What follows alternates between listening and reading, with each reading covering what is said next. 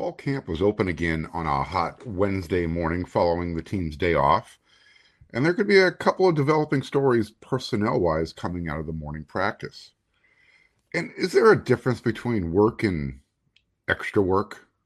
That's what's coming up next on Locked On USC. You are Locked On Trojans, your daily podcast on the USC Trojans, part of the Locked On Podcast Network, your team every day.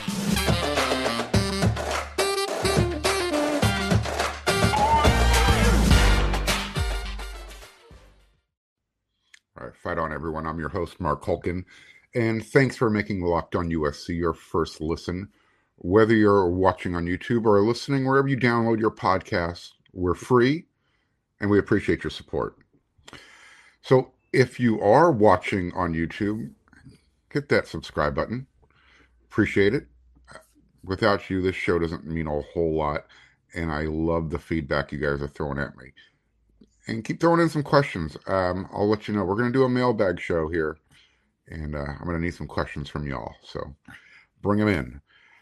All right, so the Trojans got back at fall camp here Wednesday morning. It was really warm, too. I'm not sure exactly what it topped out at, but it felt warmer than the 80 degrees at the 9 a.m. start time that they had. But everybody knows that this team, I think, anticipates they're going to go as far as the offense can carry them. And defensively, they just need to get a few more stops in the opposition, which, hey, doesn't every team want to do that? Well, in USC's case, everyone anticipates them scoring a lot of points. The question mark is, can they get enough stops on the defense for the offense to do their job? On Monday evening after practice, Coach Riley said that Corey Foreman, who is, he's competing for the starting rush end job position now that Drake Jackson is off to the NFL. Well, on Monday evening, Coach said that Corey Foreman had a prior obligation and that had kept him away from practice. Now, again, Monday's practice was in the evening. The Trojans opened fall camp last Friday morning, and Corey had to leave early because he had a previous commitment that he had to attend. So Corey also wasn't at Wednesday morning's practice. So here we are zigzagging, hopscotching back and forth between different times of the day of while he's not available. And as a no-show, we're not going to, because they have practice tomorrow on Thursday, but the media won't be there. So now, we don't know if he'll be there tomorrow, and we won't be able to report on it until Friday. So that mystery will continue unless USC flashes something on their social media account, showing some kind of highlight reel from practice. If we don't see something tomorrow on Thursday coming out of USC, we're left to assume that Corey wasn't there again. And maybe that's a really bad assumption, but we'll be able to verify it when the media shows up to practice Friday morning. So again, we touched on this on our last episode talking about that. We're just kind of left to speculate where Corey is because USC is leading up to fall camp. They've been putting him front and center. And this would be a really bad PR hit if for some reason Corey he's not able to get to practice, and that's stunting his development and again putting him further down the line in the player rotation. So again, the longer he stays away, others are going to take advantage of their opportunity. Players like Solomon Byrd, the transfer from Wyoming who joined USC after the spring. He spoke with the media after practice for the first time today. I'm recording this show here Wednesday evening, so you're all watching it or listening to it Thursday morning as your first listen. one of the first things I picked up with Solomon, he's obviously got to get comfortable with the local media. So his answers right off the bat were very short. One word answers as he tries to find his way. But he does exude a quiet confidence. He was asked, to give his thoughts on Corey Foreman as well as Romello Height, the transfer from Auburn. These, are his primary, the primary guys that he'll be competing with for playing time. And his answer was rather interesting, very candid, where he said, "I can't worry about what other people are doing. He's battling to be the starter." So, with Corey missing in action with excuse, and, I guess I should drop this little piece of information here. Solo Tuliaupupu was unavailable today for practice. He was there, but he wasn't dressed out. The team was in shells again. Helmet, shorts, shoulder pads, jersey. Solo wasn't dressed out. He was on the sideline basically doing cardio, push-ups after practice, that type of stuff. No word on yet what his holdup was. So, so out of that, you've got Solomon Byrd now. Those are three guys that are part of his competition that he's competing with. But let me go over something that I think is a mild surprise right now after the first 5 days of camp. The defensive line is, I think everybody is we've talked about it on this show. I've talked about it on Inside the Trojan Huddle, that it's worrisome only because there's not a lot of depth. So what I've noticed now from the last few practices that the media, the press has been able to attend is, when they're doing their defensive rotations, when they kind of run 11 guys out there and then they snap of the ball, they drop, roll, and run to the corner of the end zone and break down in front of secondary defensive backs coach Dante Williams. Well, someone who's been running with the first team is, in fact, let me just go over is Dejon Benton at defensive end, defensive tackle. In fact, that first team has been Dejon Benton, Stanley Ta'ufa'u, and Tuli Tuiapelotu. That's your first team defensive line. The second team has been Tyrone Taleni, the transfer portal from Kansas State, Brandon Peely in the middle, and Nick Figueroa at defensive end. So I want to highlight these two because Dejon Benton is just kind of quietly going about his business.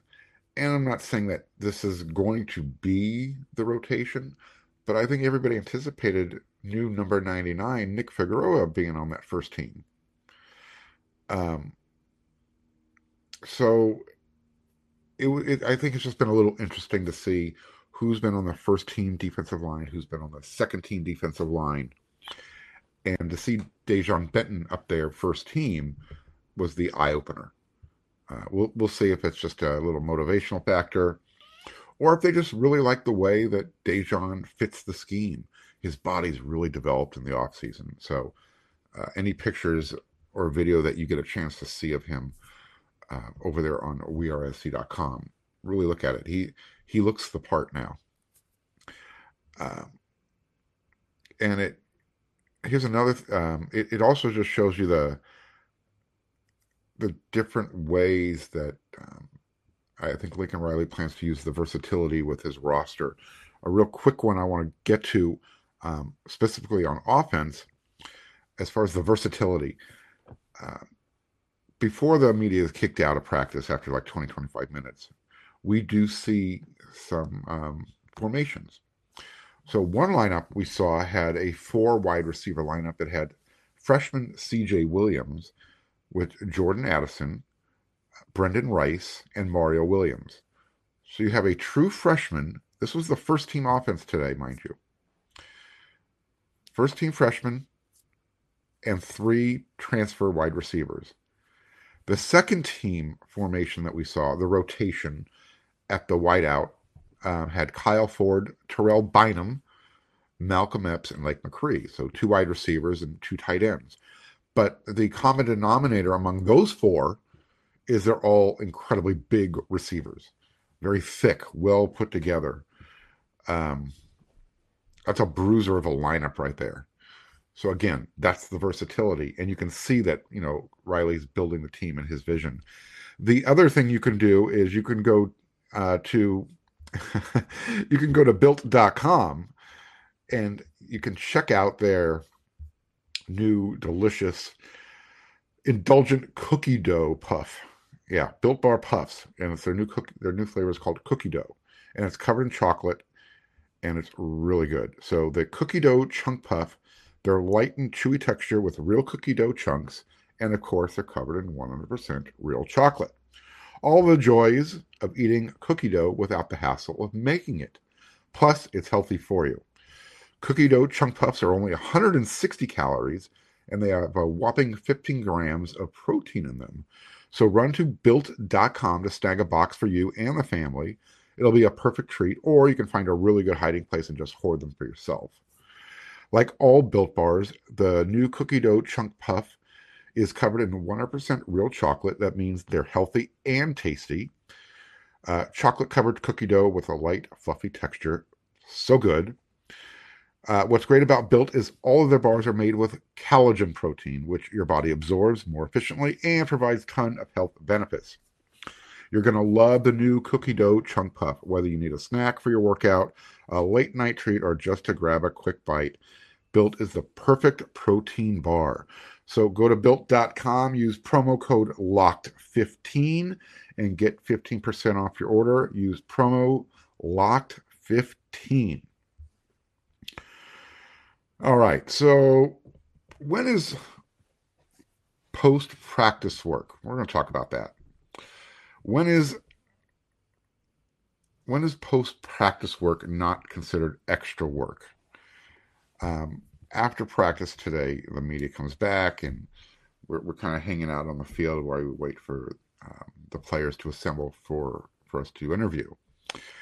And all the different position groups are spread out on the field doing their thing. One of the first things that we notice as we're walking down the stairs of the Coliseum onto the hallowed grounds onto the playing field is I can see the entire defensive unit spread along the western sideline, running wind sprints to the other sideline, back and forth. I think they did this 4 or 5 times. Whether this was discipline for not performing well, who knows? We'll have to speculate. Nevertheless, they were getting in some extra work. But right after that, I heard, as I'm watching Coach Roy Manning say, this is not extra work, it's just work, quote unquote. When they were done with the wind sprints, his group were doing what I would describe as 5-yard power lunges, and he was making sure the guys were lined up properly to do these as well. Proper footwork, and then he would give them a good hard knock on the shoulder and make sure these guys were locked up tight, like they were lining up on the line of scrimmage, ready to get up to the quarterback at the snap of the ball. And so they were doing this for, I don't know, about 40 yards. Again, 5-yard surges. It was interesting to, the coach is telling guys, hey, man, this isn't extra work. This is just work. And he's pointing it out at all the different position groups and saying, hey, look, they're just working too. That's not extra work. The message was, excuse me, I guess the message I'm trying to convey here is, even though technically you're only supposed to be with the staff 20 hours per week, wink, wink, I think everybody knows teams across the country put in more than 20 hours, maybe 20 hours and 30 minutes when you add everything up. So This is what's necessary, though, when you want your team to be prepared to compete for the season, for a championship. You got to do these type of things. I'm okay with that, and I think Trojan fans are as well. When you hear that they're just putting in some extra strength and conditioning, no harm, no foul.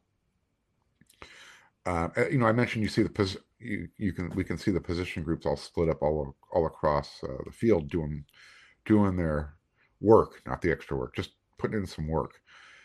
One of the things you'll see is when you look over at the offensive linemen, um, they're all paired off in one-on-one. A couple of things I saw was Justin Dietich and Jonah Monheim working together at the kind of getting in the stance and attacking each other's inside or outside shoulder for pass protection. And I'm being facetious here with this next thing. I wasn't sure, but I think I heard Justin Dietich say, "All right, Jonah, you good to go?" Almost like the younger player was wearing out the older guy. That's not the case. Justin has a lot of stamina. He can go like the Energizer Bunny. Remember, Justin Dietich pulls trucks, 18-wheelers in the off season, so he can go one-on-one with Jonah Monheim. I'm confident with that. I saw Andrew Voorhees and Bobby Haskins doing the same thing, working on little pass protection one-on-one. I can see Cortland Ford and Josh Henson having a great conversation in the end zone. These are the little things that go on once practice is over. Development, coaching, it never stops. Whether it's the older players working with the younger players, older players working with the transfers. This is how you develop chemistry and great teamwork. And with the offensive line, you want chemistry and teamwork. I mean, what is it? Five fingers on the hand, glove working together, yada, yada, yada. Speaking of Bobby Haskins, I want to slip this note in here. I can't think of a better place. Someone mentioned to me that Bobby Haskins, the offensive tackle transfer from Virginia, he's the type of guy you want on your team, but he can be a real, we're going to make this family friendly, fill in the blank type of guy who will get under your skin. And he's the type of guy who he's going to keep playing till the end of the whistle. And, sometimes other players, particularly in practice, when you're going against the same guy over and over and over again, that can wear on you. And that, sometimes those develop, I don't want to say fights, but tempers can flare in practice. And I'm not saying that's happened yet, but I can see that happening if Mr. Haskins has that type of personality where, he's going to go until the whistle blows. That's a great quality to have. And you want somebody like that on your team who's going to get under the skin of the opponent. Gotta love that. That's just, if that's what he's bringing to the table, as well as, competing for a starting spot, the team is already better than they were last year. That's not a knock on anybody who's no longer on the team, but that's a valued commodity that I think USC was in short supply of. That gooch type of guy. If you're old enough to remember the TV show Different Strokes, Arnold, what you talking about, Willis? There was a bully called the Gooch. You never saw him, but he always picked on Arnold. So I would love for USC to have a bunch of gooches on their team. And if Bobby Haskins is the lead gooch on the offense, no problem with that.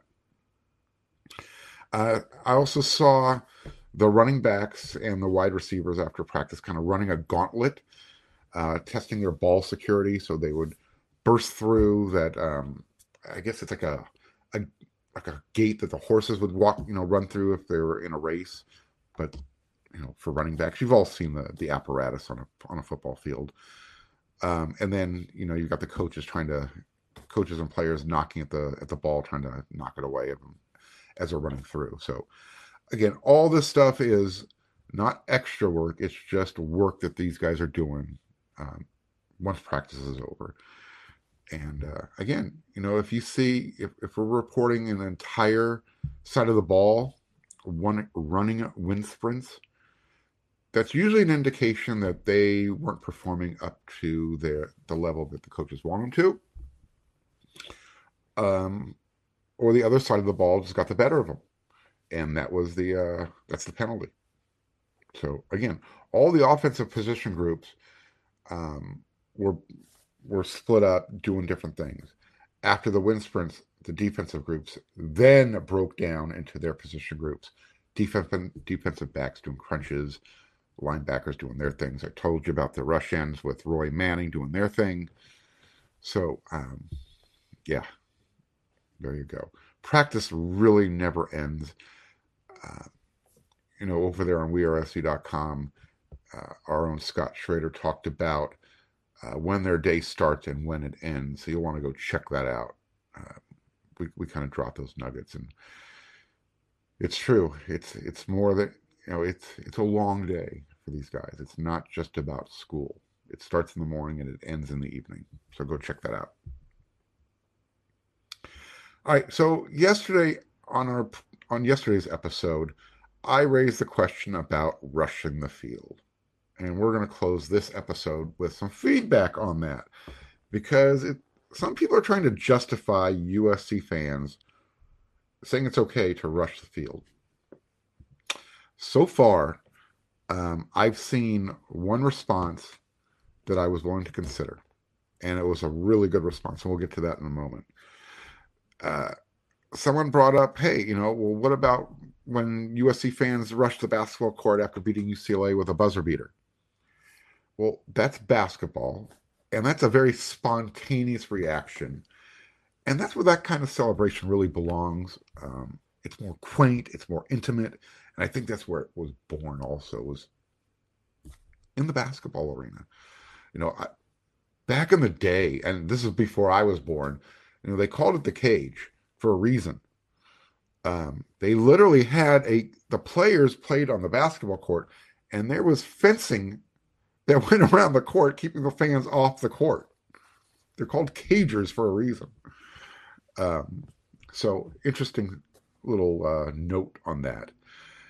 So I'm cool with, fans rushing the basketball court after a win, especially with a buzzer beater against UCLA. Sign me up. Someone mentioned on the message board, USC beating Stanford after 4 consecutive losses. They were coming out of the sanctions era. I'm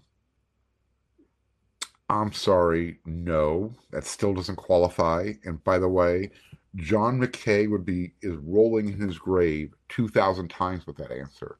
One for every point he wanted to beat the Stanford Indians by. So no, Stanford does not deserve having the field rushed just when USC beats them. I don't care if they beat USC 5 times in a row. They're still Stanford. You don't rush the field. So, I told you my rationale when I thought it would be acceptable. And that's when USC broke that 11-game winless streak against Notre Dame. Perfectly acceptable. There's nothing better than beating Notre Dame, but there's nothing worse than losing to UCLA. There's a respect factor between USC and Notre Dame, where UCLA is that other team in the city that you have to kind of just deal with. So I'm good with that type of situation where you rush the field. USC was on a long winless streak. Had to be done. And again, that was a spontaneous thing because it happened when Mark Cusano knocked down the pass to end it. Notre Dame was marching the field to put themselves in a position to win that game. So thank you, Mark Cusano. It was huge. So here's the winning answer when I think this would be perfectly acceptable.